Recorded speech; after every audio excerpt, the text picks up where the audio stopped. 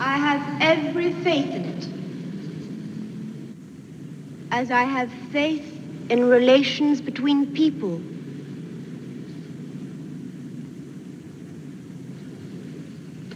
May I say, speaking for my own press service, we believe that Your Highness's faith will not be unjustified.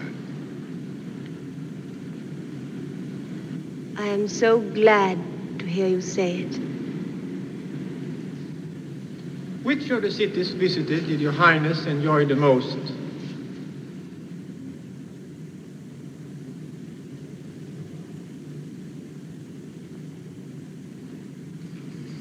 Each in its own way. Each in its own way was unforgettable. It would be difficult to... Rome. By all means, Rome. I will cherish my visit here in memory as long as I live.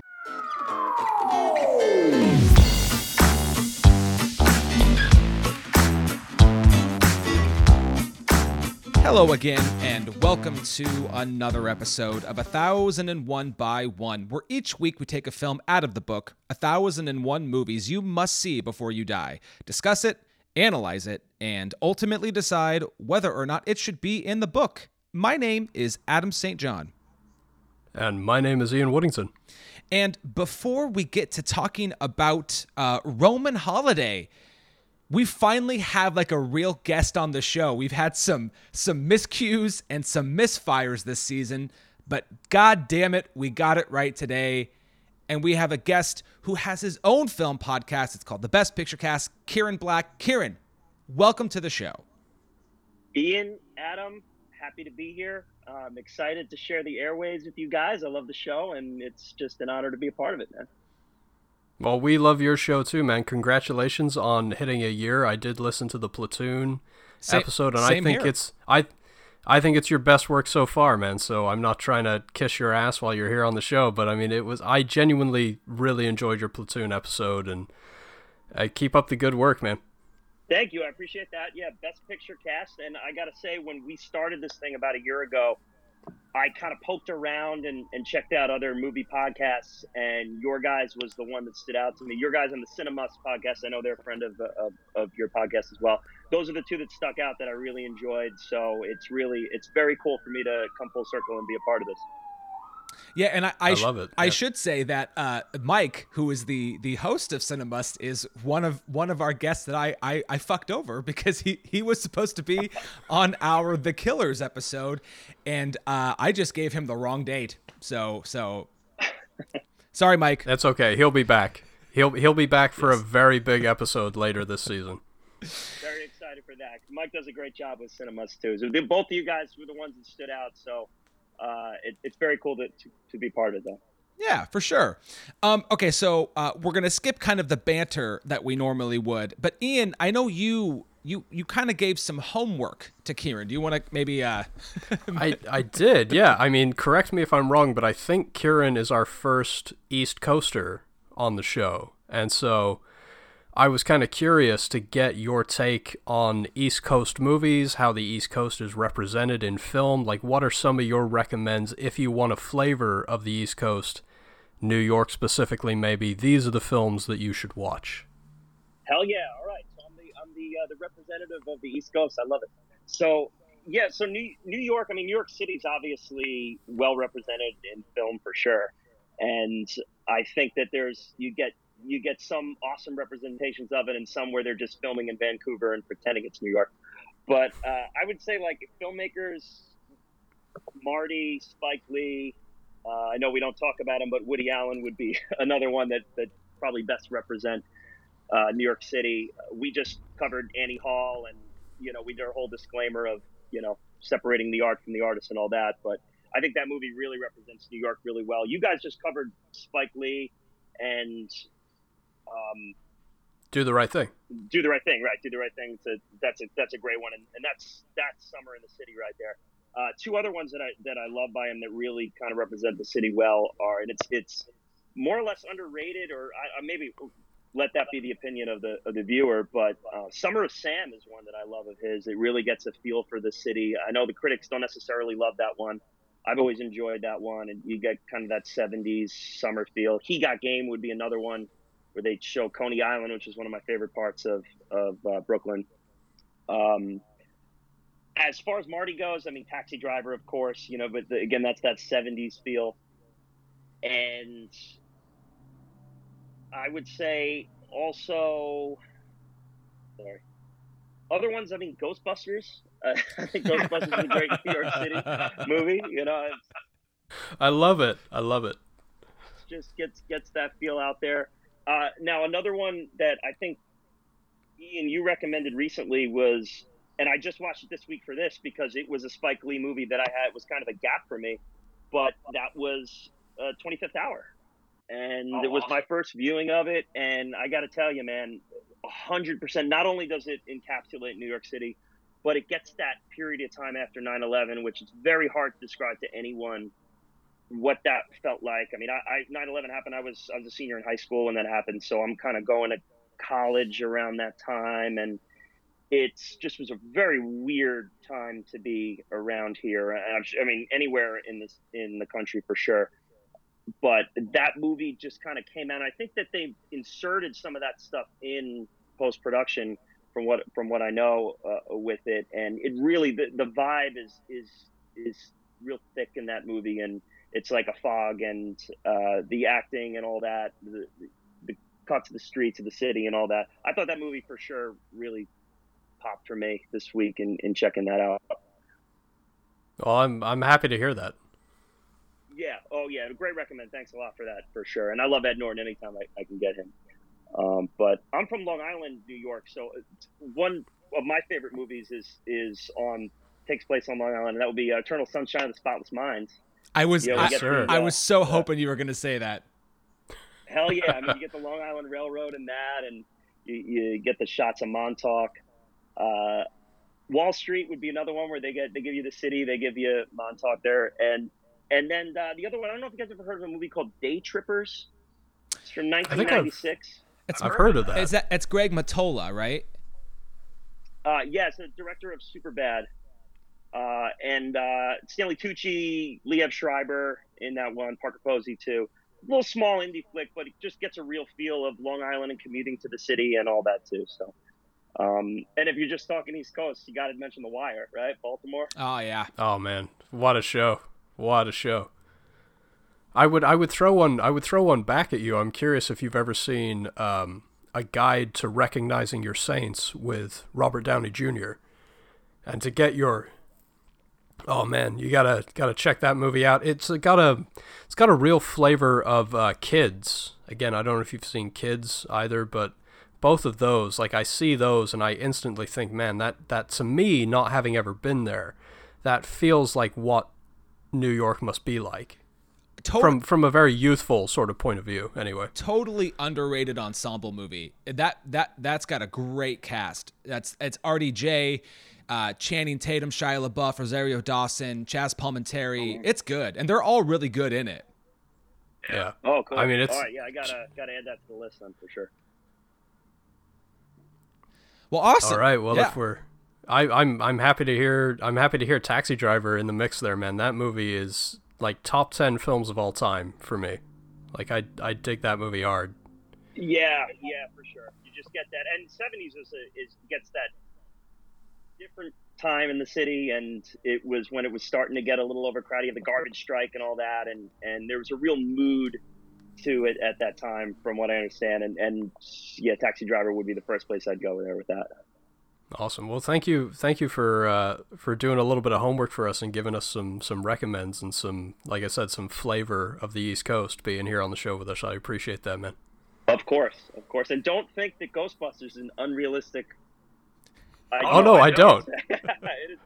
That was a laugh, not of that wasn't a condescending laugh. That was a laugh of like almost like recognition. Like, I see you, man. I see you with the Ghostbusters.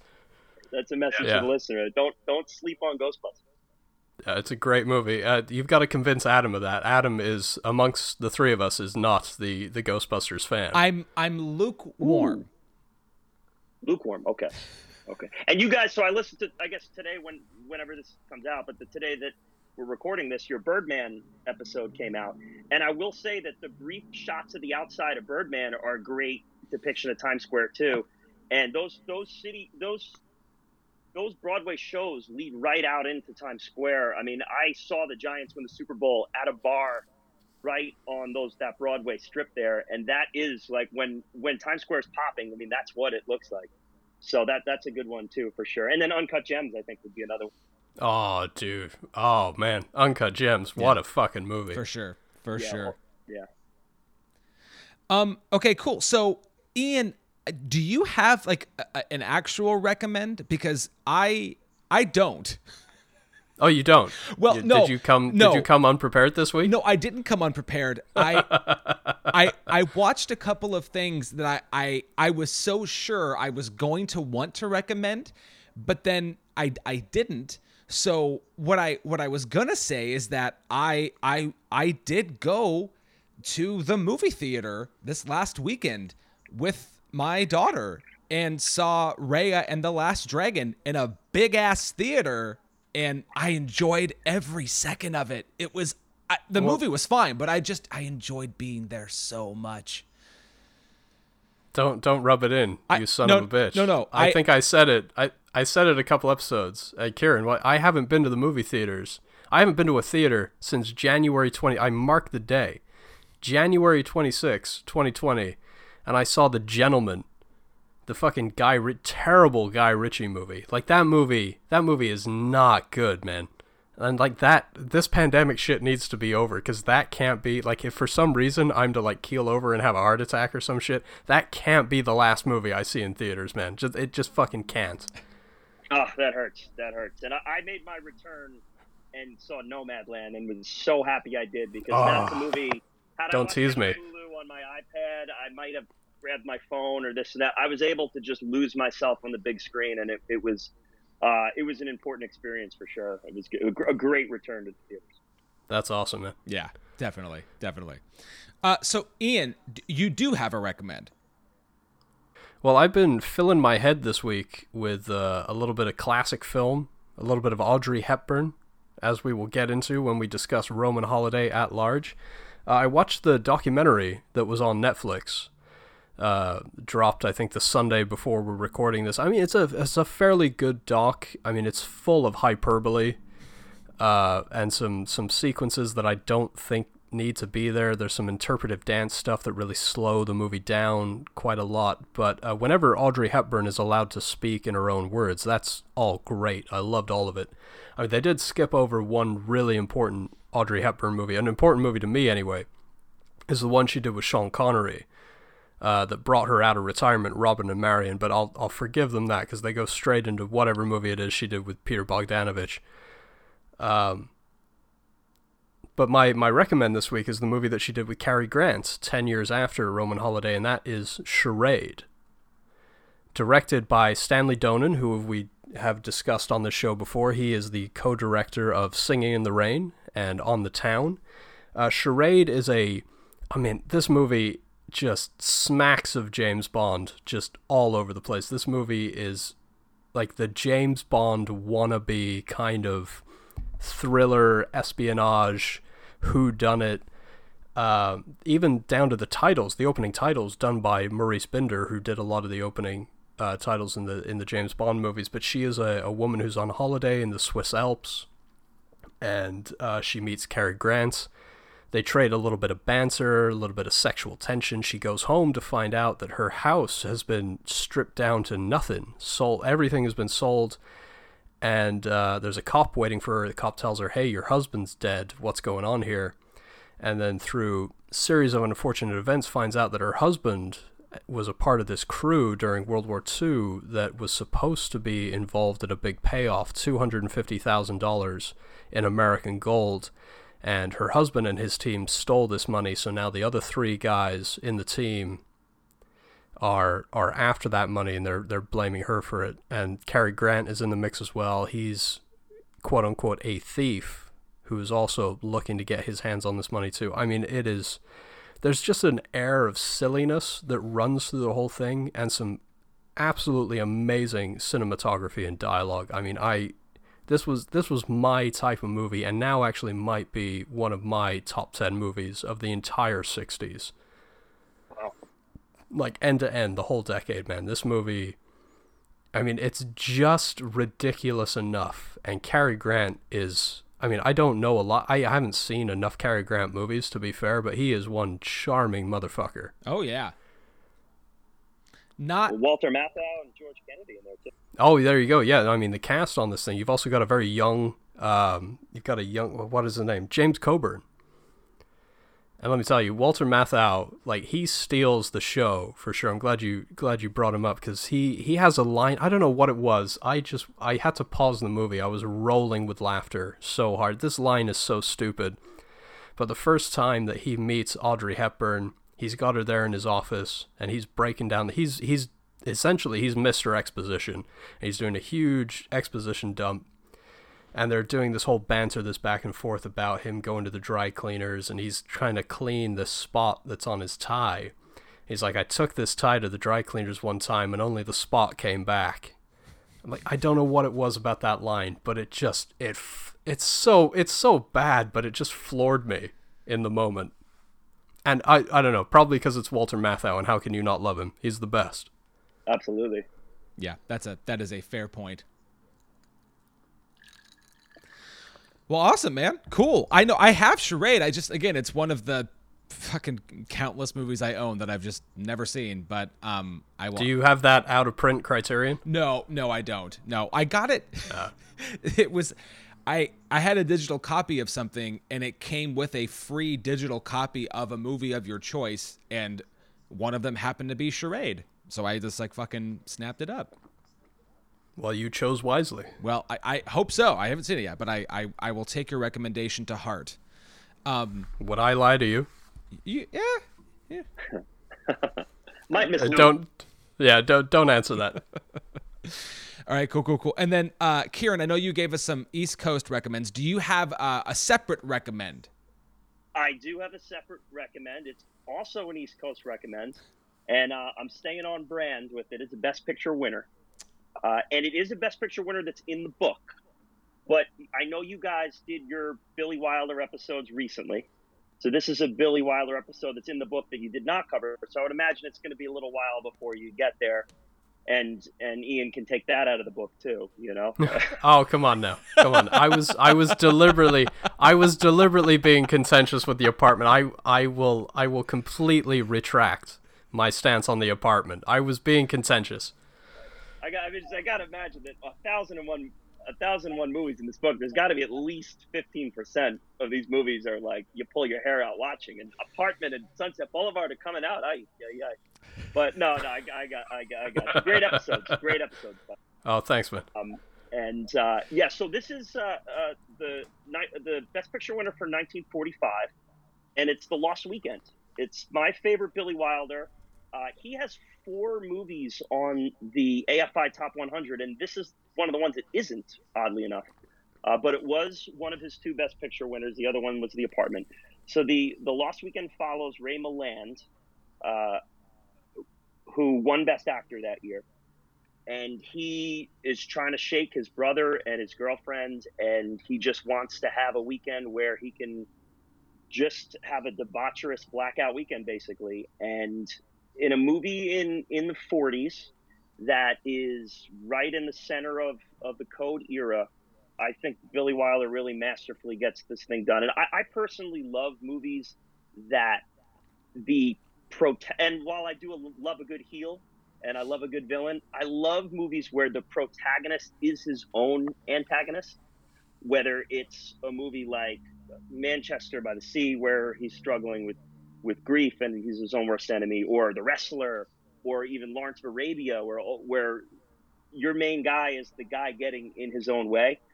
This is the epitome of that, and he just cannot get out of his own way.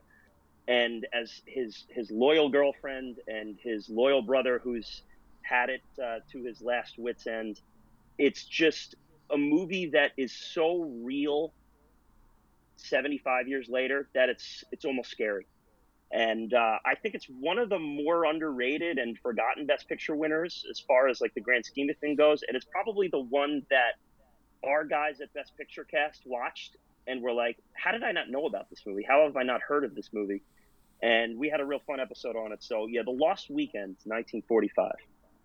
And great scenes in New York, authentic shots of New York City on the street where you had citizens just walking the road, not even knowing they're in a movie. Billy Wilder insisted on taking a film crew to New York City to get those shots, even though the production company wanted him to film in California, and he got it done. And yeah, it's just a great movie. I highly recommend you guys check it out. I'm really looking forward to doing that one. Yeah. You actually accomplished the task that I want to do, which is to watch all the Best Picture winners. I got close in a fake way, which was I now own all of the Best Picture winning films of all time, which really led to a lot of just really crappy DVD copies of movies, old ones though. So I'm not hopefully, and like some of the ones I've seen are like not good. I don't envy the day that you do an entire episode on Cimarron, because that movie's bad. Yeah, that's my 92 coming into this. That is my least favorite Best Picture winner. That one's on the docket. We're planning on that for season 3 coming up. Holy yeah, that's shit. brutal. Although we did Broadway Melody, and after doing an episode on that, it's hard to imagine a worse movie. So I'm in my head, I'm thinking somehow Cimarron's going to be better than this, because Broadway Melody 1929, the second Best Picture winner, is just truly brutal. So I'm interested to see if maybe Cimarron could step it up and climb to that next slot. We'll see. Ooh, woof. Awesome, great. Okay, so my kind of recommend is Raya and the Last Dragon, but not really. But awesome. So there you go. So The Lost Weekend and Charade, and I love it. A couple of classic films for a classic film that we're gonna discuss, and let's get to it. We are talking about the 1953 romantic comedy Roman Holiday, directed by William Wyler, and well, we could probably just dive into this a little bit now too. Credited first to Ian McKellen Hunter and John Dighton, but we should also talk about Dalton Trumbo and what he was going through. He was one of the Hollywood 10. He was blacklisted. He was not able to get the credit initially, and then years later was able to kind of, it doesn't justify what happened to him at the time, but the Academy tried to give him like an honorary Oscar later and stuff. How do either of you feel about that? Like the Academy trying to, I don't know, save face decades later with this? I mean, I would say it's better than not. Yeah. It doesn't. Yeah, it's not great, but at least they're recognizing. And his widow was around for it, so at least there's some recognition there. It's a shitty situation to begin with. I mean, but I love the little piece of trivia that McKellen Hunter wouldn't give up his Oscar to give it to the widow, so they actually had to make a new one for Trumbo's widow. I mean, that's kind of. I mean, yeah, I get it. But still, dude, that's kind of shitty. Now, wait, was it McKellen Hunter, or was it his son that didn't want to part? I thought it was maybe. Oh, sorry, excuse me. Yeah, his son. Yeah, there you go. Which, But still, I mean, I love any episode where we have a literal unsung hero, and so because we talk about unsung heroes on this show, I mean, Dalton Trumbo, unsung hero. I'm not gonna lie though, he's not mine. Oh, I'm super pumped to hear. I have an on-screen one as well, because I've been doing that lately. I've been doing the off-screen and on-screen one. I do got to say, I love the idea of the Academy knocking on people's doors trying to get their Oscars back. That's hey, no, I don't know where it went. I can't find it. I'm sorry. You can't have it. Oh, fantastic. Okay, so now let's talk about who's in the movie. So obviously this is starring Gregory Peck as Bradley and Audrey Hepburn as Princess Anne. And then I only highlighted 5 other people because there's a lot of just smaller roles in this. So I also highlighted Eddie Albert, who plays Irving, who is Joe's friend. I'll use that word loosely. Hartley Power, who plays Hennessy. That's Joe's editor. Harcourt Williams, who is the ambassador of the ambassador of Princess Anne's country, and then Margaret Rawlings, who is her lady-in-waiting. And I will just tell you straight up right now that the only other cast member that I want to call out by name is my unsung hero. That is Claudio Ermelli, who plays Giovanni, who is just fucking swinging for it every time he's on scene. This guy knew that he was going to be in a movie, and he didn't just chew the scenery, man. He fucking devoured it. And I loved every second he was on screen. But I know that scene on the stairs with the kids where he's patrolling in front of the room. That's fantastic. But I am sure I left some people out. Ian and Kieran, are there anybody else that you want to shout out that I left out? I would just say the city of Rome. I mean, the first, I guess that's, I'm jumping on that a little bit because it's not a cast member, but it kind of was in many respects in this movie. It was the first American movie filmed over there. The entire movie was filmed there. It can't be an unsung hero because they literally sing it in the middle of the credits as you start. This movie is filmed in Rome. But I thought that was one of the most redeeming qualities of the entire movie. Oh, for sure. Oh, no, you definitely, you beat me to it there. As far as individuals go, I would say Paolo Carlini, who plays Mario Delani, the barber, the all-off guy. He's my on-screen unsung hero. I love him. I think he's fucking great. And then when he comes back without the mustache, that little callback to the whole all-off thing, I loved it. Yeah. I was charmed by him. And while we're doing this, I guess Alfredo Rizzo, the taxi cab driver, can get some shout-outs too, because he really made the most of his little time on screen there too. I don't want to. He definitely did. I don't want to jump to it yet, but there's a whole side story with him that I'm afraid to explore. I was troubled by him. Okay, well, we got to do that then. If you have some troubling information, then it needs to come to light. No. It's not about him as a person. I'm talking about him in the. I am not so sure that if Gregory Peck leaves and he drives off with her, I would not be surprised if she's dead the next morning. That guy, I didn't trust him. I don't know what he was doing. I had sketchy vibes. Yeah, well, she could have Carey Mulliganed him, though. It's very possible. There we go. Very true. Very true. We now know the real source material of that movie. It's from a side plot in Roman Holiday. I think Gregory Peck passed the Carey Mulligan test. I'm not sure that the taxi cab driver did. He did not. He did not. So William Wyler is in the book a lot. Let me tell you what other films of his are in the book. Dodsworth, Jezebel, Wuthering Heights, Mrs. Miniver, The Best Years of Our Lives, The Heiress, and Ben-Hur. Now, I had one of two planned Oscar-related questions for Kieran, as that is the premise of your show. Of the William Wyler directed films that have won Best Picture, I'm wondering if there's one or two that stand out. Like, what's the apex of William Wyler films? 1,000%, and that would be The Best Years of Our Lives. It is another one. I talked about The Lost Weekend being one of those like underrated Best Picture winners. The Best Years of Our Lives is a must-see movie. I think it's one that like you'll see these people's lists of their Best Picture winners, and it's always up there. It's on the AFI Top 100 list. I think it's pretty reasonably high on that one. That's the one I 1,000% would recommend to anyone. I think you guys brought that up recently on one of your episodes, maybe the Killers episode that you had. But The Best Years of Our Lives, for sure. Check that one out. Great movie. A little long. It's like 2:45. But super, super great film about soldiers returning from war and trying to settle their way back into society. An easy recommend, for sure. It looks great, but while we're talking William Wyler and Best Picture winners, while you're here, Kieran, I gotta get your 2 cents on Ben-Hur, because Adam, as you can see he is not a Ben-Hur fan, which I think, look, I would make 2 lists: my favorite films of all time and the greatest films of all time.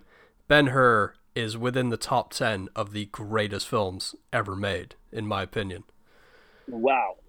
Yeah. So I was wondering if you were waiting for me to hop on me to say Ben-Hur when you brought up William Wyler. I like Ben-Hur. I do like Ben-Hur. it's a tough recommend to people because it is super long and It gets very Jesus-y at it's the end. kind of the wrong kind of epic. You know, Jesus is in it. I mean, Jesus is there hanging out. So Yeah, he's just hanging out. He's just having the Mai Tai, you know. yeah, him and the lepers are just chilling. Yeah. So again, I think I've tried to do Ben-Hur a few times and haven't been able to convince co-host to do it with me yet. So, it's Well, I'll be there I'll be there, man. If you need a co-host for Ben-Hur, I'm right there, man. absolutely. You know Let's what? do that. You know I love what? that. You know what? Count me in too, and I'll be the other end of the fucking spectrum on that one. I love it. Let's do it. Hell yeah. We're gonna need you as a moderator, Kieran. It's not. We're gonna take over the show, and we're just gonna need you to be a moderator. Crossover Ben-Hur up. I love it. Oh shit! All right, cool. Hey, I man, love it. People died in that movie. People died filming that movie in those chariots. Fucking A. Let me. Okay, I just have to say, Ian, you fuck.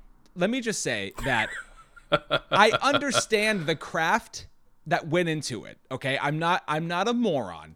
It's just not. I don't think it's as compelling as you think it is. I don't know. What do you say? Like Charlton, like the whole Woody Allen thing, like separate the man from his art. Charlton Heston is fucking killing it in that movie. Whatever you say, buddy.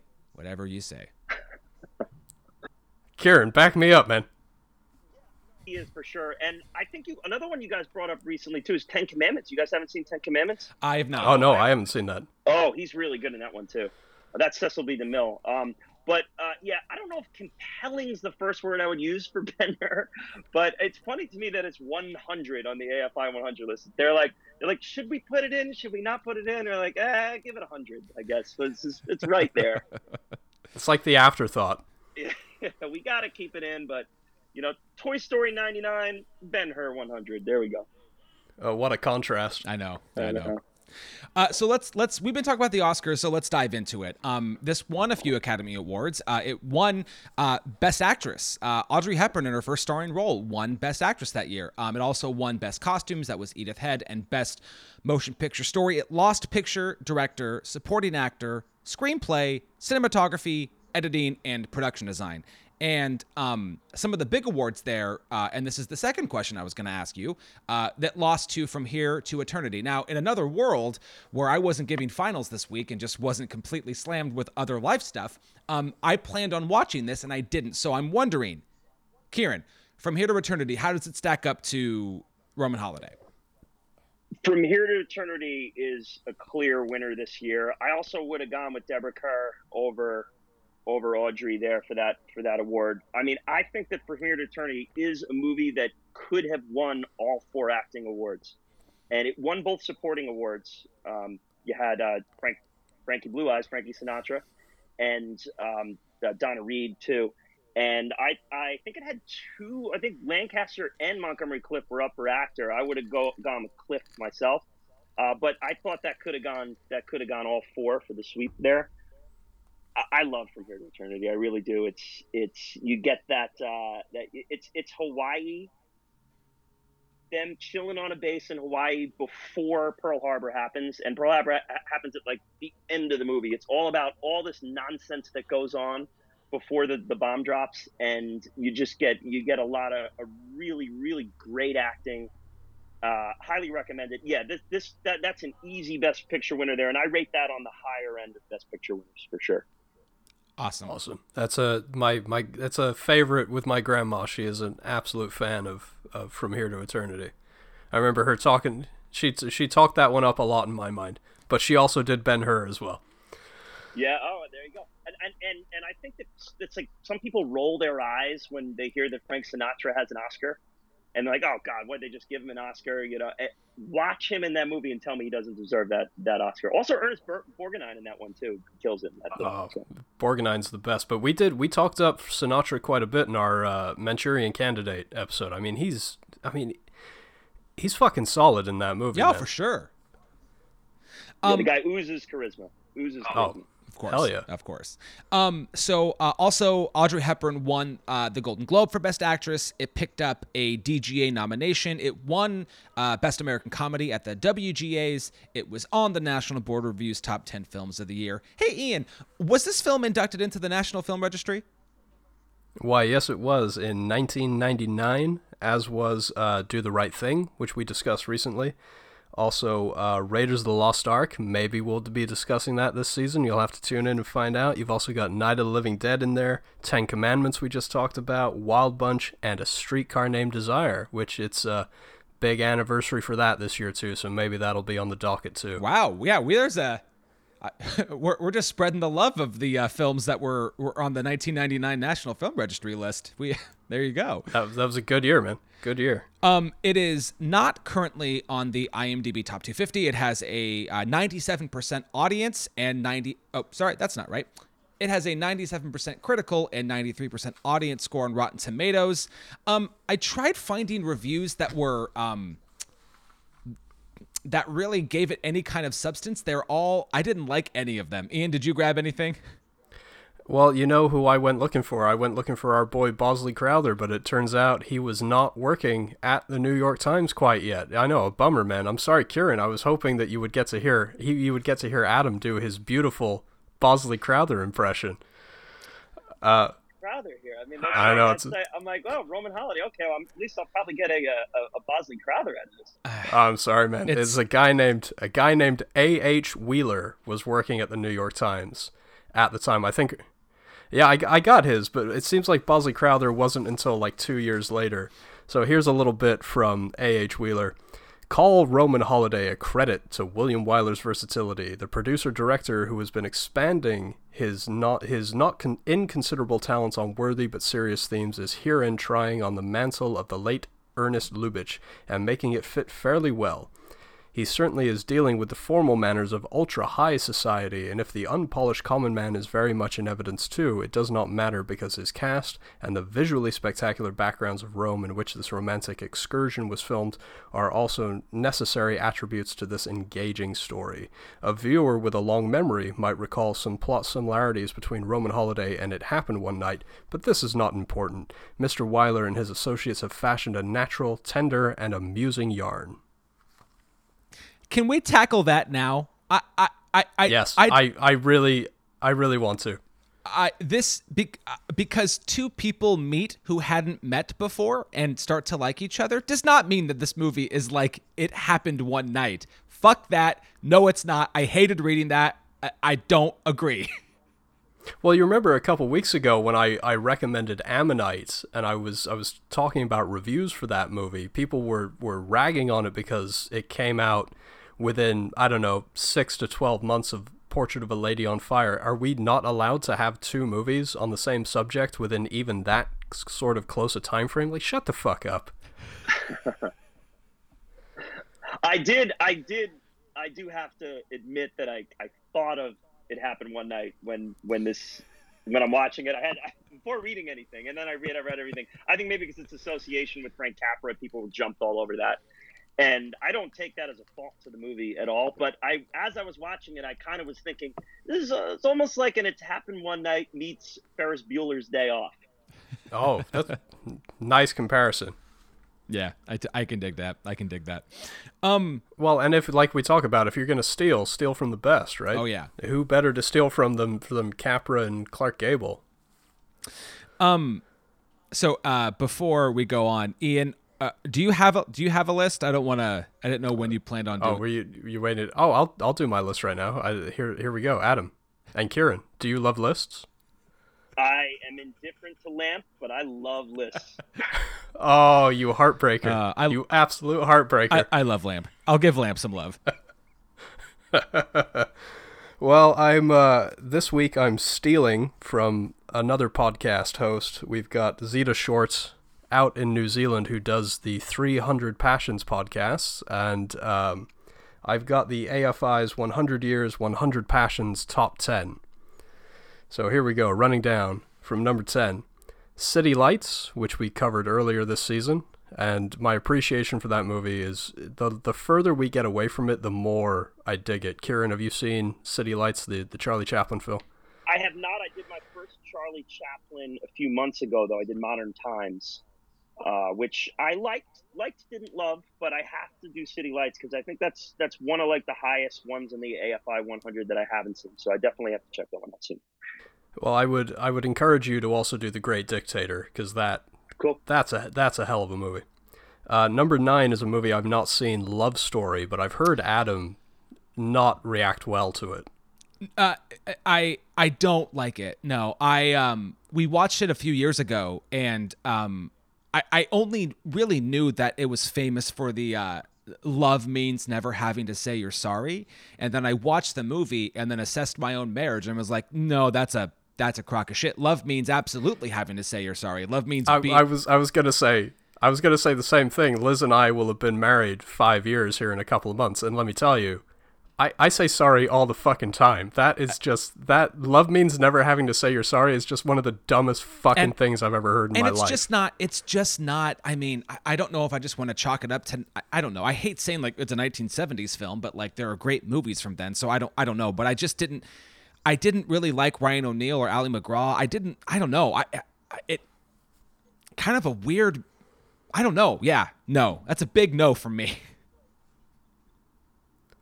Number 8 is a movie I really respect being on this list. Is It's a Wonderful Life. I mean, what else do you say? I mean, yeah, it's A first watch this year for me, believe it or not. Oh, wow. My brother's favorite movie of all time, Brendan B., who's been on Best Picture cast with us. But it was a first watch, and yeah, I watched it right like Christmas Eve. I watched it right before Christmas. So, and I think one of you guys said it that it's not really a Christmas movie. It's really not a Christmas movie. It's not. Am I wrong in saying that? I mean, it's not. Christmas is such a small part of it. Yeah, you can enjoy that movie year round, and I think you should. Yeah, absolutely. Number 7 is a movie I've not seen, Dr. Zhivago. Oh, I haven't either. Ooh. David Lean. Yeah, great one. Make sure you drink a large cup of coffee before it, though, because it will lull you to sleep. It's a little dry, I'm taking it. Yeah, he took the film crew up to the snowy mountains and filmed the movie, so it moves slow. But yeah, no, I dig it. I dig it. But you just gotta be invested, because it's otherwise you're gonna doze off.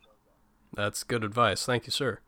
Number 6 is The Way We Were, which I don't know anything about. I don't know anything about that movie. Yep, no idea. Blind spot for me. Number 5 is An Affair to Remember. I haven't seen this. It looks fantastic, though. Yeah. Number 4, Roman Holiday.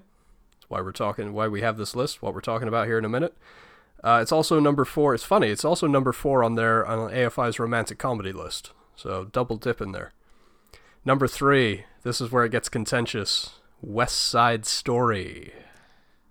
What do you mean it gets contentious? Because you don't know. I don't think Melissa. I don't think she's forgiven me yet. No, she hasn't. I know. I'm surprised I'm even welcome back in your home. I'm staying out of this one. I don't know if you heard that episode or not. You just told you, but you have it, and based on that answer, I feel like I got it. I will say that's coming up on our next season. I have 2 people who love it, absolutely love it. I'm gonna go in with an open mind on the rewatch, but I'll say there's probably 3 Best Picture winners I'm dreading the rewatch on. That's one of them. Oh, man. Yes. Yeah. Number 2 is probably another contentious one, but for other reasons, is Gone with the Wind. Yeah, I understand it. Yeah. I mean, I still dig it. I grew up with it. I've seen it, I don't know, like 20 fucking times. Clark Gable is the man. He is Absolutely. the fucking man. Yeah, there's an element of film history to it that you have to appreciate for sure. Yeah. Unlike, I think it's an easier rewatch than something like Birth of a Nation, even though they still broach the same sort of subjects. Yeah, I don't, I kind of look at those as apples and oranges. I mean, Birth of a Nation is, a 1001. I mean, that's going to be 999 for me. Yeah, it's not anywhere near the top of our list of shit to do. Number 1 is Casablanca, and I mean, how can you not? How can you not? Ah, what a good flick.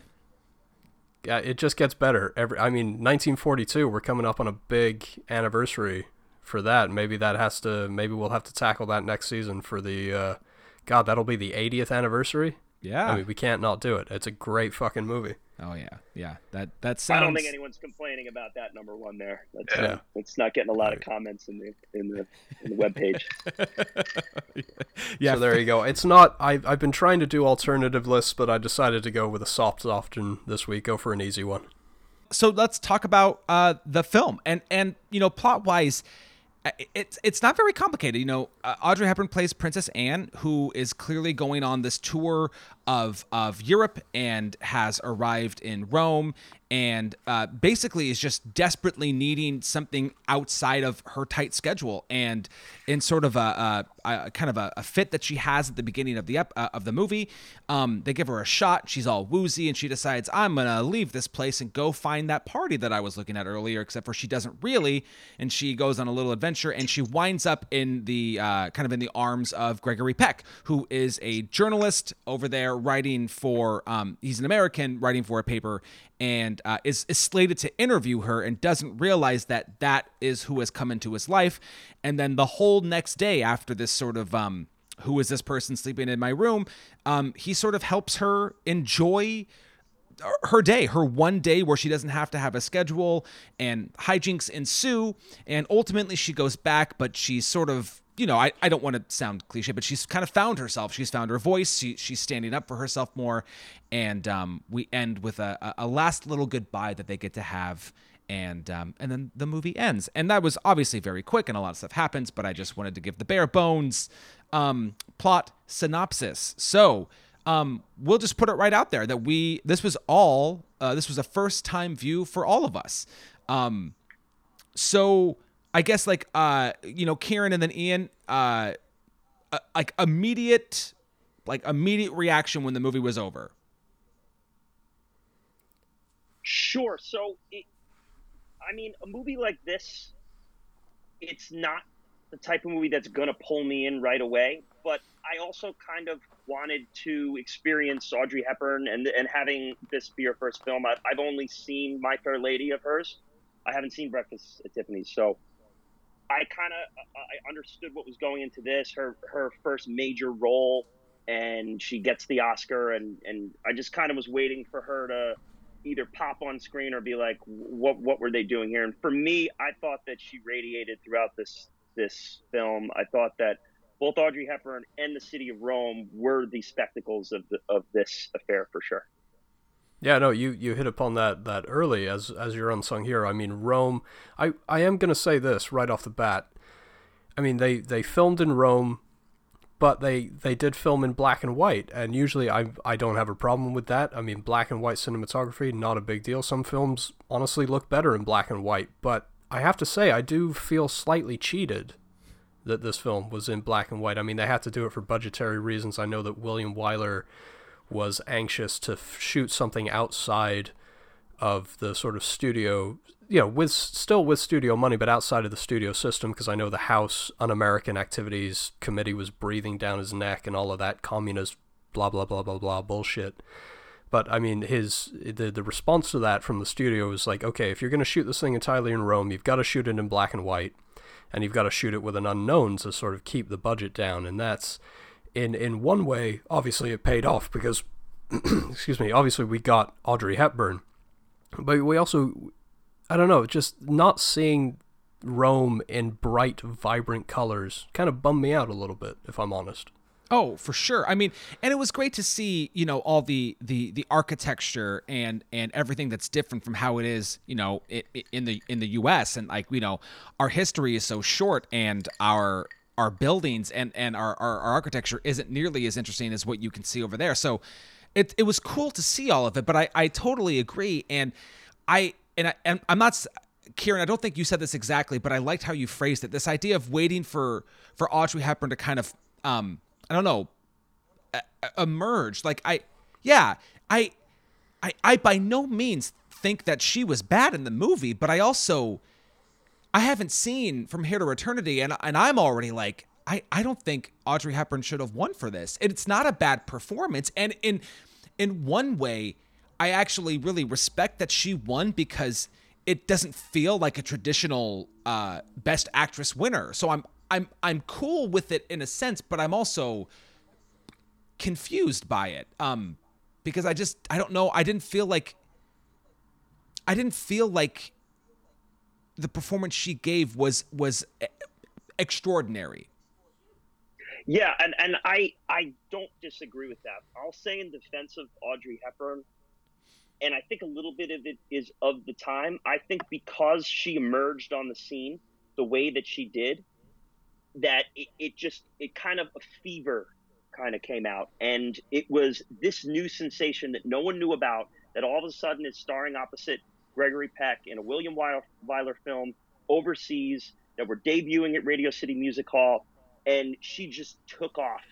And I think that that's a little bit of its time, and that if you're living there in that moment in the 50s when that happens, it just takes over. And looking back and go, oh, Deborah Kerr was she was just a little bit stronger and probably should have won that Oscar. I think that it's one of those in the moment wins that you can't really replicate by viewing this many decades later. Yeah, that makes sense. It's funny you said that too, and I don't think this is exactly the same thing, but you saying that reminded me of Jennifer Lawrence getting her first nomination for Winter's Bone, and then like within 5 years she had won and had 4 nominations, and I was like, wow, that's just fucking. And she's our age. I was like, fucking A, that's just pretty goddamn quick, and not that she isn't good, because I think she is good in certain films, but there's just sort of this like, wow, who is this new person just popping up on screen? And yeah. I mean, it's interesting to actually go back now and to look at the first big performance, considering what the icon that she is in so many people's mind. I remember in high school knowing 3 or 4 girls who had that poster in their room, the Breakfast at Tiffany's poster, and the sort of there's an idea of Audrey Hepburn rather than a sort of, I don't know quite the word that I'm searching for is the sort of a foundation of who she was as a person and as an actress. She's been put on this pedestal as an icon, which was so great. Kieran, I don't know if you've seen the documentary that's on Netflix, or Adam, if you had the chance to watch that this week at all. I mean, it was really nice to get some backstory about her time growing up in Belgium and having to perform for the resistance, and dealing with what life in a sort of Nazi-occupied Europe was like, and this sort of full circle journey. What the thing that's most interesting about her is not her acting career at all. It's this full circle journey, her being a young girl in Nazi-occupied Belgium, and the war ending, and UNICEF and the troops coming in and bringing them, the food and the clothes and the supplies that they hadn't had for, 5, 6, 7 years. And then herself in the last 5 years of her life becoming a UNICEF ambassador. I mean, that's the thing that's most touching about her story, which I don't know that people necessarily equate that. When they think about Audrey Hepburn as a person, they think about her, as I said, as an icon. They put her on this pedestal, this image of beauty and elegance and class and charm, which, I mean, they're not wrong. But I feel like there was. I hope this documentary is going to bring a little more awareness about her story as a whole. Yeah, I hope so too, and I still plan on watching it, even though we're recording it today. It's so funny though that I've been thinking a lot about this too, with the wins and losses of everything being available on streaming now. Which obviously I think it's great that and especially during these times, to have access to great quality films, like so many of which are getting some Oscar recognition this year. I think that's amazing. But also, it's so funny like how quickly a movie can have its moment and then it's gone. It's like it exists, right? But it's like I remember following it just came out, but like Malcolm and Marie, I had heard all this hubbub about Malcolm and Marie and like, oh, they shot it during quarantine and it's like this intense drama. And we watched it and my wife and I liked it, but like I have not heard a thing about that movie since it came out.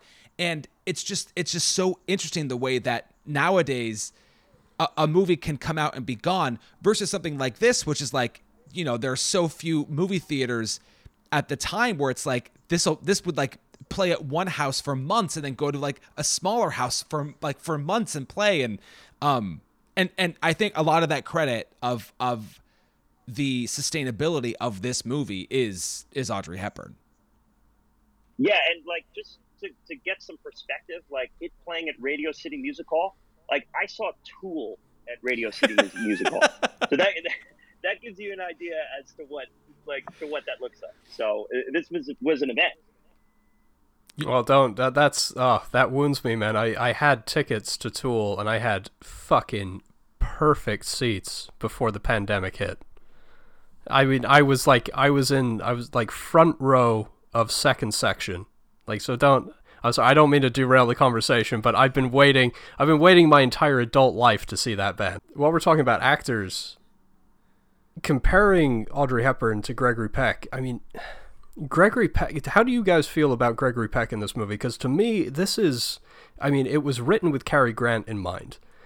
And watching Charade, as I did later this week, I mean, Cary Grant would have been so much better in this role. I feel like Gregory Peck, I mean, he's supposed to be playing an everyman, but this role could have been played by almost anyone of the time. I don't feel like Gregory Peck did anything important or significant. It was just, this is another part.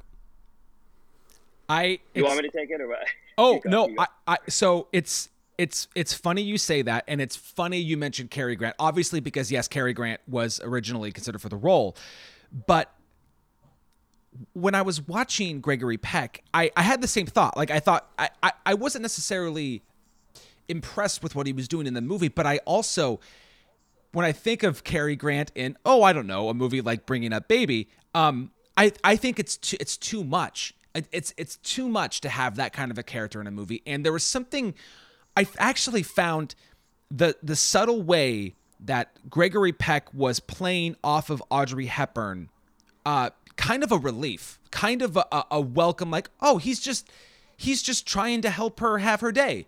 He's slowly falling in love with her. And I mean, will Gregory Peck be remembered for his role in Roman Holiday? Maybe not over like To Kill a Mockingbird, but also it's the thankless role, Ian. It's the role that like he doesn't get a lot of showy moments, but I like what he's doing. And I will say this movie does the film acting trick. They both of our leads do it at the end where they don't blink for a long time and their eyes well up and it's like, oh yeah, like the emotion's real, when really it's just all the actors are thinking is, how long can I keep my eyes open? Because right now they're watering. I bet it looks really good. I bet it looks so good.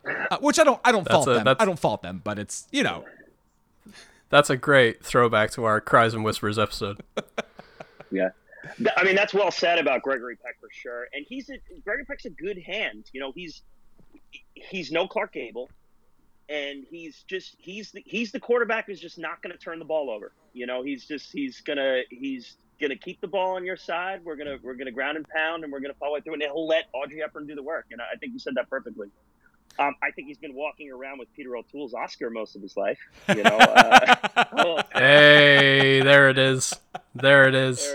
Because I mean, listen, To Kill a Mockingbird, not taking anything away, but the character. Let's be honest, the character won that Oscar, not the actor. No. I think that's totally right. And the role of Lawrence of Arabia is just one of the greatest roles in the history of film. I mean, it's just that's to me is just untouchable, and that's Peter. It's a shame Peter O'Toole never got that makeup Oscar after that, but I will go with him as Lawrence of Arabia any day. Well, to completely sidebar, I think the nomination that he got at the end of his career for Venus, the nomination was the win, in my mind. Cool. I don't know, but yeah, no, I struggled with this a little bit. I was like, yeah, I think it's I can see where you would go thankless role for Gregory Peck, but it's just something everything about it is, it's just so serviceable. There's nothing he does that's overly memorable to me. No, and I absolutely agree with you. But I would for a movie like this, and really outside of the big hubbub at the dance later that night where it all kind of, chaos reigns, it does feel like such a sweet, just like slice of life kind of movie, right? And I like Cary Grant a lot, and I just think if Cary Grant had gone anywhere near bringing up baby Cary Grant, I would have I don't know, it would have felt different to me, and I don't know that I would have enjoyed the performance. That's a good point too, and you brought up the 100 Passions and like the romance end of it. And it's important to note that, like, this isn't like a forever love, a forever romance movie. This is a holiday. It's right in the title. It's a holiday fling. And if you're going to do this, we're going to fall in love and have babies together and live happily ever after. That's not what this movie is. And you kind of need to have a little bit of a displaced lead in that. And I do think Gregory Peck does a good job in that sense. That was my notes. I was scribbling furiously during the last 5 minutes of this movie, going, oh my god, this movie will be a gigantic failure if, at the end, while she's addressing all of the press and doing this press conference, if she rushes down the stairs into Gregory Peck's arms, then what was this whole fucking thing for? I was just the whole time, I wasn't even focusing on the movie. I was just scribbling, please, please, please, don't get together at the end of this movie. Which is why the last shot plays against expectations and might be my favorite shot of the film. I love that we stick with him. We stick with that long walk. We get the expanse of that space, and that one last look, like maybe she will, and then she doesn't. And it's like you don't even feel, you're not let down. And in fact, it's like it's not the wrong kind of I wish she did it. It's like, yeah, it feels right that she doesn't come out, and I really like that shot. I do appreciate how the film ends.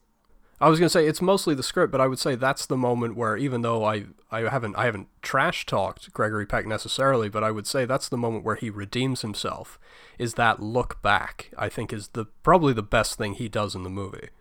Yeah, no, and I was just saying on the flip side of that, from Audrey Hepburn's standpoint, I thought if she earned her Oscar, in my estimation, it was in two spots. The scene where, after the whole brawl at the docks, and again, I did not think that I was going to see Audrey Hepburn smash a guitar over someone's head like the Honky Tonk Man in this film, but you never know what you're going to get with these folks. But after that, they go back to the apartment, and the radio announcement comes on, and her reaction to that could have very easily been mishandled and overacted. And I thought the way that she played that, in the character realizing that the holiday's over and it's time to go home, and this romance is what it is. I think the way that she handled that scene, plus the way that she handled speaking to the press, going through, encountering him, very subtle. I mean, the great call about the eye opening. That's not something I would have picked out myself. It's an actor's eye there. But I mean, we didn't need 11 actors in that lineup. I mean, 11 press people in that lineup. Like, I'm here, like, can we get the Gregory Peck already here? Come on. But but I thought that she handled that really well, and not properly addressing the press member after Gregory Peck, just kind of shaking his hand and then going to the next guy. I thought that those two scenes are where I'm like, all right, I can get behind this Oscar win. So yeah, no, I think that definitely some of my favorite moments in the movie, for sure. I'm so glad you brought up the list of people, because I do think that one of my biggest critiques of the film is there's a lot of extra stuff. There's a lot of extra people that she has to say hello to. There's a lot of places that Gregory Peck has to watch her go to, and I don't think there's this movie isn't overly long, but the pace of it is kind of brutal, and I do think there's 15 minutes ish that you could probably lop out of this movie. You didn't like the You didn't like the extended Quentin Tarantino foot fetish scene in the beginning of the in the beginning of the movie with the Okay, the no, dress? I actually thought that was hilarious. I thought that was great. But I also don't. I got the point they were getting, which is look at how tedious and monotonous this life is. Totally. But okay, but hot damn, I got that 30 seconds in. I don't have to see all of it. I totally agree. I'm saying that in jest, but I 100% agree with you. There's a lot of little moments that could have been chiseled down there. The first 20 minutes for sure are a little rough pacing wise. You could definitely lose some stuff at the beginning and get us to the point and get us into Rome and get us into that relationship with Gregory Peck. I was gonna say, I was like, I got to the beginning of the movie and I was just like, it's 17 minutes before we get to meet Gregory Peck. Yeah, that's just too long. Also, some of the montages in the middle, I don't know. Let's talk about the big iconic scene, the Vespa sequence. I mean, like what did that do for you guys? Like, I mean, you knew it was coming.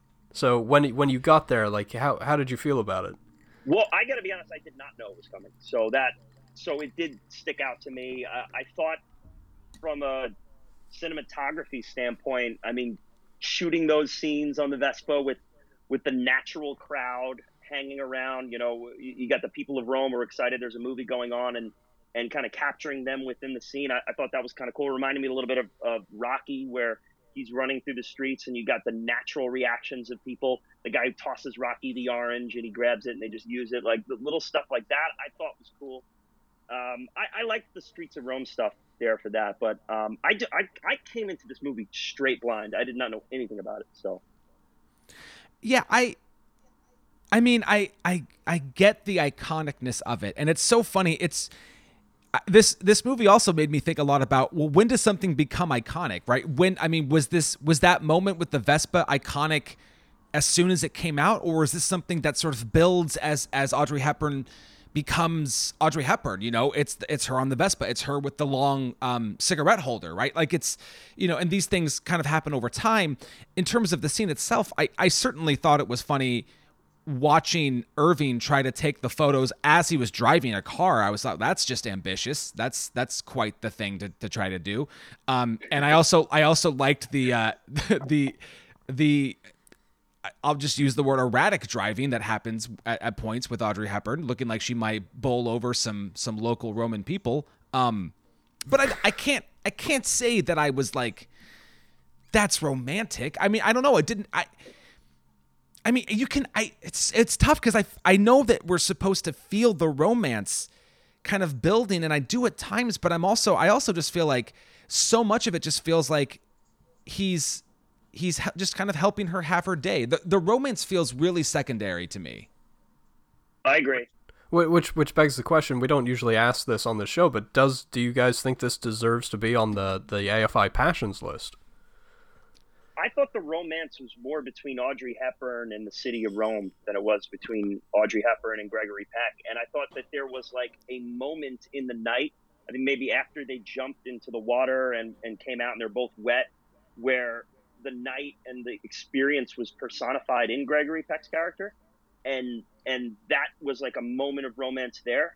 But I kind of thought it was more of that vacationing movie of, hey, I get a break from my life that I don't want to face, and then through that she grows up and she's like, all right, well, I'm not eating cookies anymore. I'm going to rule whatever country it is that I'm supposed to be ruling here.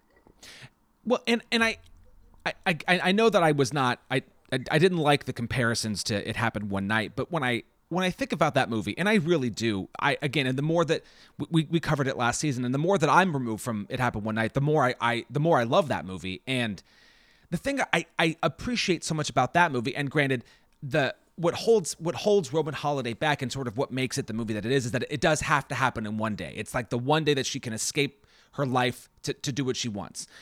But you know, they're both basically lying to each other throughout the entire film. You know, he won't admit he's a journalist, she won't admit that she's a princess, and they never really get to know each other. Versus something like And It Happened One Night, where not only do they get to know each other, they are brutally fucking honest with each other, and that's why by the end of it, when they have fallen in love, we get it because they do know each other, and I buy it more. And so even though this movie doesn't end with that traditional, we're gonna go walk down the aisle and we're gonna sail into the sunset, I still don't really buy that there was ever a traditional romance. I sort of disregarded that this was a romantic movie at all, but I think, Kieran, I think you're right. I think the romance is between Audrey Hepburn and Rome.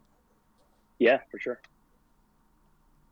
Yeah, and the other thing that didn't, you know, it's a romantic comedy. I didn't really think the comedy landed all that good for me either, but I don't think 40s, 50s comedy, just a personal preference thing, I don't think a lot of that lands these days anyway. I think that it gets very aged. There was a lot of slapsticky comedy in this that's just kind of, I mean, I'm not going to laugh at that at this point. But yeah, I don't know. I mean, do people look back at this and really buy a full chemistry romance between Gregory Peck and Audrey Hepburn here?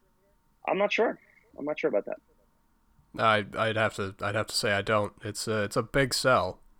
And as far as the comedy goes, I think some of the funniest stuff is Audrey Hepburn when she's fighting the sedative that the doctor has given her. The stuff on the park bench is kind of good. And then, like you said, painting, there's some kind of broad strokes that they paint with there, like, oh, well, we're making a romantic comedy, so we got to find a way to build in some laughs. So there's that whole bit of business with Gregory Peck trying to stop the Irving character from spilling the beans, and so he pushes him back on the chair. I mean, and it's okay, but yeah. I mean, it's not anything you haven't seen before in 100,000 other movies. Yeah, the movement professor in me, I loved the way that he flipped her off of the bed onto the chaise. I thought that was cool. That was a great. Totally agree. That got me to pop. I popped on that one for sure. Yeah, it's a great bit of business. And there are certainly moments like that where I sat up, cracked a smile. Again, I go back to also Irving trying to take the photos in the car was great too. But yeah, it's not like I think I could imagine an audience seeing this back when it came out, and like that the party scene where they're dancing, and then like all of the people that are there to get her come up, and like all the chaos. People were probably in hysterics, and I get it, but I'm also like, okay, yeah. That's something. She hit him with a guitar. That's cool. Yeah. I will say the one scene that does really work for me, that's not a comedic moment, but is it's you could read it as overly sentimental, and I don't know if you guys do or not. The scene at the wall with the wishes that people, when their wishes sort of quote unquote granted, the people come to the wall and they leave their little message. I mean, that really worked for me, and I think in that moment, I think the note that I took was, I mean, if you didn't, in 1953, if you saw this and you didn't think that Audrey Hepburn was going to be the biggest star in the world, then I don't know what to tell you. Oh, totally agree. It's honestly, looking at it this many decades later, I mean, her in this movie, she almost looks like a time traveler. I mean, she's beautiful and stunning, and she doesn't look anything like the stars of that time. I mean, the way that she must have come off on screen for people viewing this for the first time, they were probably like, this is a star. And Paramount kind of forcing the hand in making them cast an unknown and kind of run a little Actors American Idol to get this done. I mean, you could say they're the unintentional unsung hero and forcing the hand into that, because they found a star, and it easily could have been a dud. I mean, if they found just some random girl who just didn't go on to do anything else, are we talking about Roman Holiday today? I don't know. That's a good point. Yeah, no, it is her movie, 100%. I mean, she just has, as I said, she has an elegance that no one else has. The way that she smokes, even. I mean, I looked at this, Breakfast at Tiffany's, Charade, just even the way she holds a cigarette. And like you said, I mean, as a time traveler, I think that's perfect. I think you could drop Audrey Hepburn in any era of entertainment, whether it's vaudeville or whether it's now. I mean, she would be a star no matter where you put her.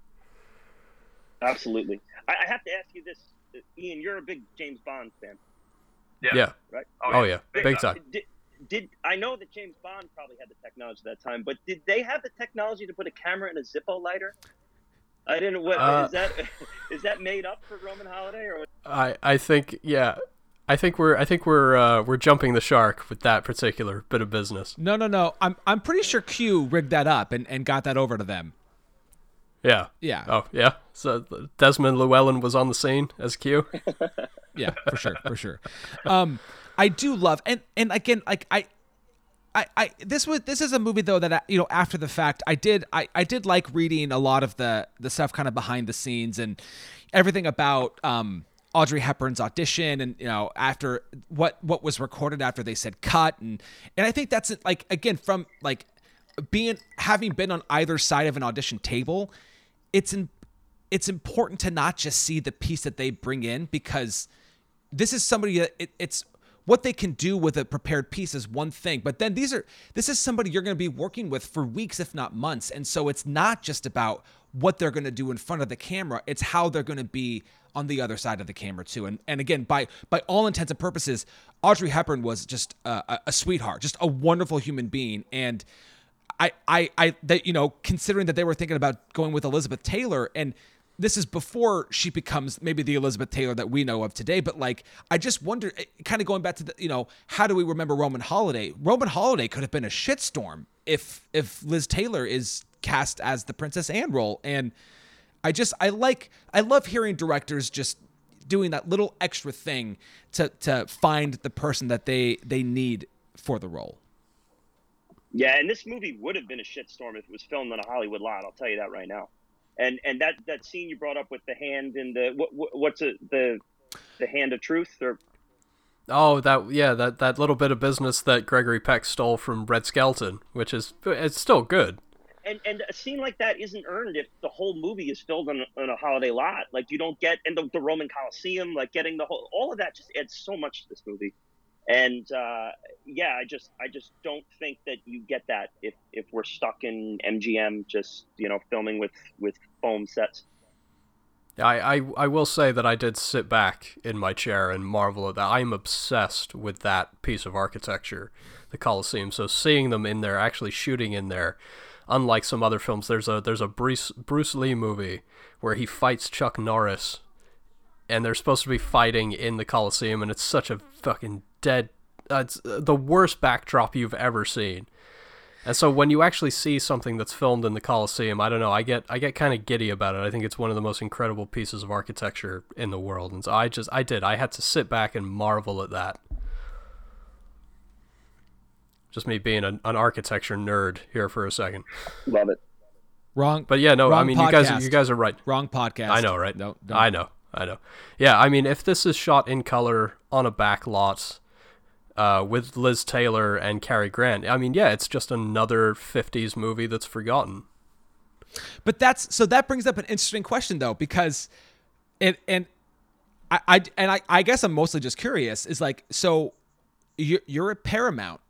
What I mean, what do you do? Do you push the Technicolor and then you're forced to be on a lot, or do you shoot in black and white in Rome? Because obviously you mentioned earlier you felt robbed of not seeing Rome in Technicolor, but then again, like, I just, what's the cost benefit sort of analysis there on where do you lean with that? I mean, I will say, yeah, I feel robbed, but I at the end of the day, I would go authenticity over technology. Yeah, absolutely. And to me, when you have a director like William Wyler pushing for something, at the end of the day, you can kick it around the boardroom, but you got to lean into the great director who's been there before and done this before. And they had the two ends of the stick there. I think they went the right way. And I would have loved to see this movie in color. I got to say that. I totally agree with you there. Seeing this in color in Rome would have put this up a notch for me for sure. 100%. I just want to. So, just talking a little bit about William Wyler and going back, he's got so many movies in the book. I was inspired the other day. I gave my 2 acting finals yesterday, and I was really curious. I asked my students. I was like, do any of you watch like classic films? And they were like, "You mean like older films?" I'm like, "Yeah, I do. Yeah, I mean like older films." And like anything made before 1985. Oh, no. This was the response I got. It was like one of my students went, "Oh yeah, I just recently watched The Shawshank Redemption." I'm like, "Fuck you, get out of my class." That's don't do this. Automatic F. Automatic F. Hey, he watched it though. He watched it. No, F to anyone who hasn't watched it. Yeah, true. I just in a real way, I feel like outside of movie nerds like us, like, do people really remember William Wyler? Like, I know he's won a shit ton of Oscars, and he is the guy behind Ben-Hur, but I feel like in a real way, if you mention Ben-Hur, your thought goes to Heston. But do you really think of Wyler? And it was funny. I was trying to, because I'm not I unfortunately have only seen Ben-Hur of the movies of his in the book, and now this. And I was like, wow, it is impressive to go, this is the guy that went on to do Ben-Hur, because I'm watching Roman Holiday, and while I don't think it's poorly directed at all, it was just some big fucking leaps. And again, going back to the fact that, yes, I don't like Ben-Hur, but I appreciate the craft, and it really is, it's a fucking spectacle. And I like seeing directors constantly push themselves, and I felt like he definitely stepped it up after Roman Holiday. Yeah, I would say, just to go back to Best Years of Our Lives, to get to that soldiers returning home from war and getting them involved in society, which became a trope that a lot of movies use later, with Born on the 4th of July and so on. I don't know that he got there first, but I think he did it in probably the grandest fashion earliest. And I in the Best Picture movies I've seen, when William Wyler comes up, that's the movie I go to. So again, what is that movie's legacy? Are people talking about the Best Years of Our Lives today? I'm not sure. It's on the AFI list. It's tough to say what all of these movies' legacies are. As many movies as he has in here, you'd think that he would be more popular and would be more in people's vocabulary when talking about movies. And it is a little surprising he's not. And I think Ben-Hur is probably what people would go to first. If you listed off his movies, that's the one they'd point out. Yeah. Well, when we talk about filmmakers that have a lot of films in the book, his filmography is one that definitely excites me a lot. Like if our season 3 wasn't locked down and you said to me, "Hey, I want to do more William Wyler," I'd be all over it, man. Because I got to say, Best Years of Our Lives, Wuthering Heights, Dodsworth, especially of everything he's got in the book, Dodsworth sounds really intriguing to me. That is definitely on my want list for season 4 for sure.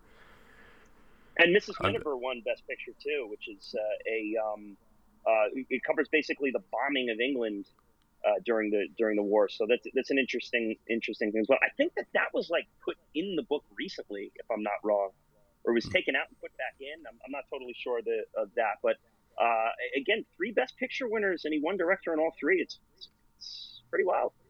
He's probably a director that we should talk about more. I'm sure his influence goes further than we know. Yeah, no doubt. So in terms of like favorite scenes or favorite shots, I do think my favorite shot is the last kind of crawl back with Peck. But I'll open it up to you two. What are your favorite shots in the movie? First watch for me was the Vespa scene. It just, I didn't know anything about the fact that surged, the uptick in people buying Vespas in Europe and all that. I didn't know anything about it, but I just thought it was really cool watching the authentic Rome interact with movie stars driving around in the scenes. Second watch, those scenes I brought up of them coming out of the water and then going back to his apartment, and her realizing that the holiday's over and the party's over and I got to go back. I thought her acting in that, Audrey Hepburn's acting in that segment was kind of the best kind of little moment for me. I'm just going to piggyback on both of you guys. Both of those scenes are absolutely fantastic. The end, that crawl back with Gregory Peck kind of smacked of the Third Man a little bit. That end shot of the third, I kind of got Third Man vibes. It's a little bit of film noir thrown in there. I don't know if that was on William Wyler's mind when he was shooting that, probably not, but that was kind of where my mind went anyway. But Ian, your mind frequently goes to the Third Man, so I mean, my mind does frequently go to Carol Reed and my boy Orson Welles. My boy. I have that on my watch watch list. I gotta see it. We just did Carol Reed's Best Picture winner in Oliver, and it was one of the biggest surprises that I've covered so far. Is I just awesome. love the hell out of it. But you can tell he has such an eye for filmmaking. So I have Third Man is like on the top of my watch list. I'm super excited to check out that for sure. It's a fucking masterpiece. It is the greatest film noir of all time. It's a good flick. Yeah, it's good. Okay, so here's okay. I'm gonna be a little honest, and I might be playing my hand here a little bit, but like, you know, I would say that none of us has really spoken very ill of the movie, right? Things that we take some issues with and things that we liked. But I gotta be honest, I let this movie kind of wash over me, and the next day I was trying to think about it, and the one word that came to mind overall, like, and I'm paring this down a lot, but I just kind of arrived at meh. I just was like, it's okay. I certainly don't regret watching it, but I'm also like, we've got Wyler in the book so many times, and I like, don't get me wrong, I understand why Ben-Hur's in the book, and then and again, and I piggyback what Kieran said again. I've heard only wonderful things about The Best Years of Our Lives, and I do think that Wyler is a director who should be well represented in the book, but I don't know if this is one of those movies that should be in there. Okay, so I mean, I don't want to hijack this segment, but I feel like no, please, please go for it. So you guys do this every episode, and every episode I think of two movies, and I just say to myself, well, I could put these two movies into any episode because why are they not in the book? And the two movies that pop to me are No Country for Old Men and Good Will Hunting.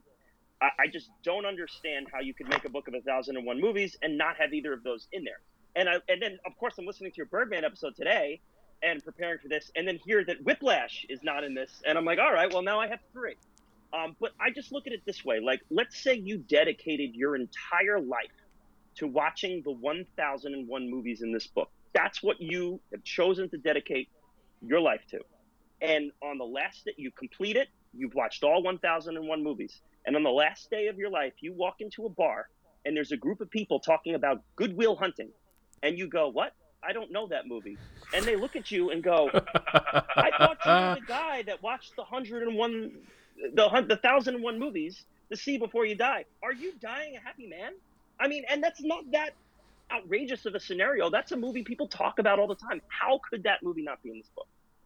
So that being said, I'm not gonna pull Roman Holiday out of the book. I think that her performance alone, her lone Oscar win, the importance of her being discovered in this movie is enough to make this movie relevant enough to keep it out of these 1,001 movies that are in here. So I'm not going to be the guy that's going to pull Roman Holiday.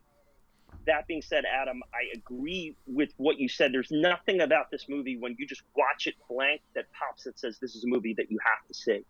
But I'm not going to pull it out of the book. I'm leaving it in. Well, Ian, I can respect that. Ian, where are you landing on this one? Yeah, I got a little bit of both of what you guys are saying. Like, I get it. Like, I get the iconicness. I get Audrey Hepburn. I get William Wyler. But as you said, he's got 8 movies in the book. It's not going to hurt him to have one pulled out. And so, I mean, I'm gonna butt up against the iconicness of this film and say, look, I'm with you, Adam. I don't regret seeing it. I enjoyed myself. Do I feel like I have to see it before I die? Yeah, probably not. So I'm actually going to throw my recommend in there. I'm going to throw Charade in instead, because Stanley Donen, he's in the book, but he's not in the book by himself. He's only in there with Gene Kelly as co-director on The Town, Singing in the Rain. And I think he made a masterful, very fun, very funny, very intense little thriller. I think when I was reading about Charade, I saw that in the day, people had said that it was the best Alfred Hitchcock movie not made by Alfred Hitchcock. And I mean, it's like I said at the top of the episode, there's just the right balance of thriller to silliness. The ratio is just absolutely perfect. I think Cary Grant is knocking it out of the park. Audrey Hepburn is no more or less charming than she is in any other film you've seen her in. Charade is great. You got to see Charade. Both of you, immediately. As soon as we're done recording this, go watch Charade. On the list. It's on Prime. I don't know, man. Go do it. I don't know. I was thinking about queuing up the Snyder Cut. What do you think? Snyder Cut or Charade? What? Snyder Cut is on my watch list. I'm not in any great rush, but I think here's the deal. While we're here, it's an achievement. I think that it's an important achievement. I think it's great that Snyder has got to see his vision sort of end to end. I think justice, pardon the pun, has been done. Oh, look at you. For Zack Snyder. Look at I you. think what's gotten lost in I'm going to go fucking dark with it, rightfully so. I think what's gotten lost in this conversation is, I mean, him and his wife, they lost their daughter, and that's what prevented him from finishing his film. And everybody gets into the whole Marvel versus DC, is Zack Snyder a good director? I think what's really important is that his family went through a massive tragedy that none of us will ever know the gravity of. But if this 4-hour version of his film is the little bit of light at the end of that tunnel, then whether it's good or bad, I think it's worth it. Oh, and don't get me cheers wrong. to that. I'm going to watch it at some point. I'm not going to watch it tonight. That would just be that's not how I'm spending my Friday night. That's a long night. Yeah, for sure. So I'm ultimately leaning towards that. I think it should come out of the book. But again, not that it's terrible. It's totally serviceable, and I do think that it's definitely a film of the era. But like I've said this before, I do think that the book is so back end heavy. I think it's so heavy of the 30s and 40s and 50s that I don't think there's enough contemporary films in here. And while, don't get me wrong, the fact that Good Will Hunting and No Country for Old Men aren't in the book are crimes in their own right.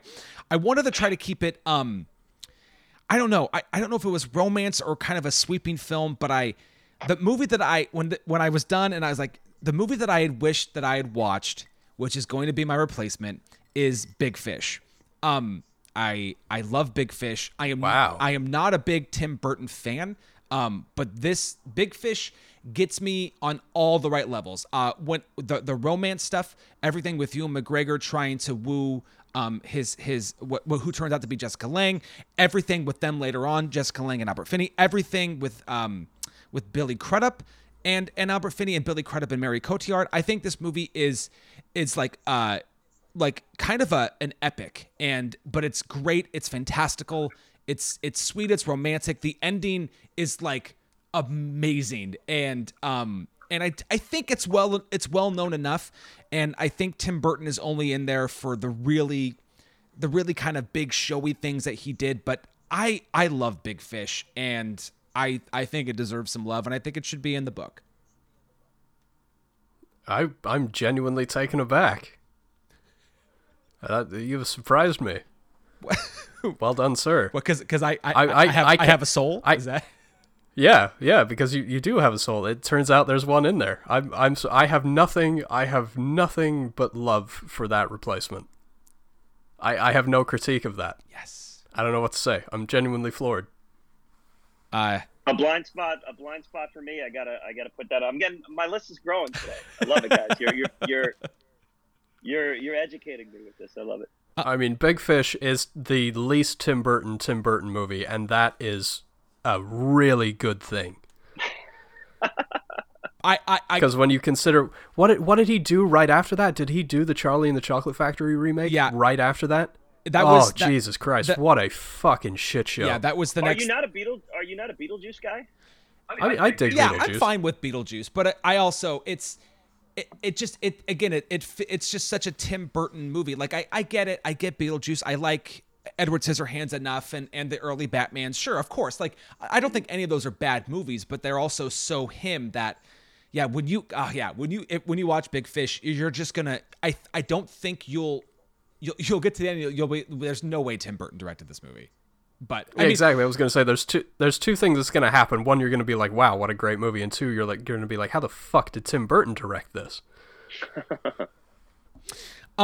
Well, so there you have it. There was 2 no's and a yes on Charade, but ultimately, I think there's still equal amounts of admiration and praise for the film. Just some differences on whether or not it should be in the book, but that's just what we think about it. So please find us on Facebook and on Twitter and hit us up. Let us know what you think of Roman Holiday and where this fits into, the iconicness of Audrey Hepburn films. You can support the show at patreon.com/1001by1 and listen to us on Spotify and Stitcher and Apple Podcasts and all those great places. And if you're going to those places to find podcasts, you should look up the Best Picture cast. How many episodes in are you now? We're just getting to the end of our second season. We do 15 episodes a season, so we're closing in on 30. And then at the end of every season, we rank the 15 and we put them in the grand scheme. So the idea is that the end game is we're going to have all 92, 93, 94, whatever it's at when we get there, all ranked and ready to go. So we're approaching the end of season 2. We'll start up season 3 for the summer, and that's at Best Picture Cast on Twitter, on Facebook, on Instagram. We're on anywhere you find your podcast, Best Picture Cast. Come check us out. We deep dive the movies. We do them long form. We do the long form version of them. We live in them. So you're gonna get a long run time, and we give you everything we can with it. So I was gonna say, Picture Cast. I'm sorry I didn't ask you who won the World Series in 1953. Do you know that? Off the top of my head, I don't. Okay, so I'll tell you who it wasn't. It certainly wasn't the fucking Seattle Mariners. What a fucking joke that team is. It was not. You pick a year. It wasn't them. They are the only major league team to never participate in a World Series at this point, unfortunately. It's quite sad. It's quite sad. And the team with the longest drought going to the playoffs, right? They haven't been since 96 in sports, unfortunately, in all 4 major sports. Yeah. Jesus. But the beauty of baseball is there's always next year. So we have a new season coming up. Unless you're the Mariners. Is 100? How many games is it? It's 162 games. Yeah. 162. And that's don't you feel like that's maybe a game or two too many? Well, you know what? It's just one of those things, man. Some things you don't question. And hey, I think with considering how everything's been, we'll all be real happy with 162. It's better probably than 50 and 6 months of hiding indoors. So yeah, fair enough. Definitely. Well, you're talking to a rugby guy, and Six Nations as well. It'll by the time this episode drops, the Six Nations will already be over. But in a tournament like that, you play each other once, and that's all you need to know who's the best. Ian, hell yeah, Ian, that's great. Ian, just stop talking about rugby. Just stop. No, it's not going to happen. The nation of Samoa is one of the big teams in that too, right? I know a little bit of rugby. Not in that particular tournament, but they do field a hell of a team. Okay, cool. Ian, yeah, I know a little bit. Ian. I know, wrong podcast. I know. I'm sorry. My roommates in college were all rugby players, so I'm good on rugby. I've been Fordham Rugby, man. We got to represent them too. But in all seriousness, Kieran, thank you so much for being on the show. Check out his podcast; it's great. They are deep dives. I know personally, I can't remember all of them. I know I've done American Beauty. I know I've done Platoon. I know I did Braveheart. And the first one I did was Crash because I think I'm one of like 6 people in the world who like that movie. So I had to listen to Crash. But yeah, check it out. If you're an Oscar nerd, you got to check it out. Awesome. And stay tuned next week as we haven't done I think it's been quite some time since we did our little short film double or triple feature. So stay tuned next week for a duo of avant-garde short films. And I'll just leave it there for now. But until then, I am Adam. And I am Ian. And we will see you next week.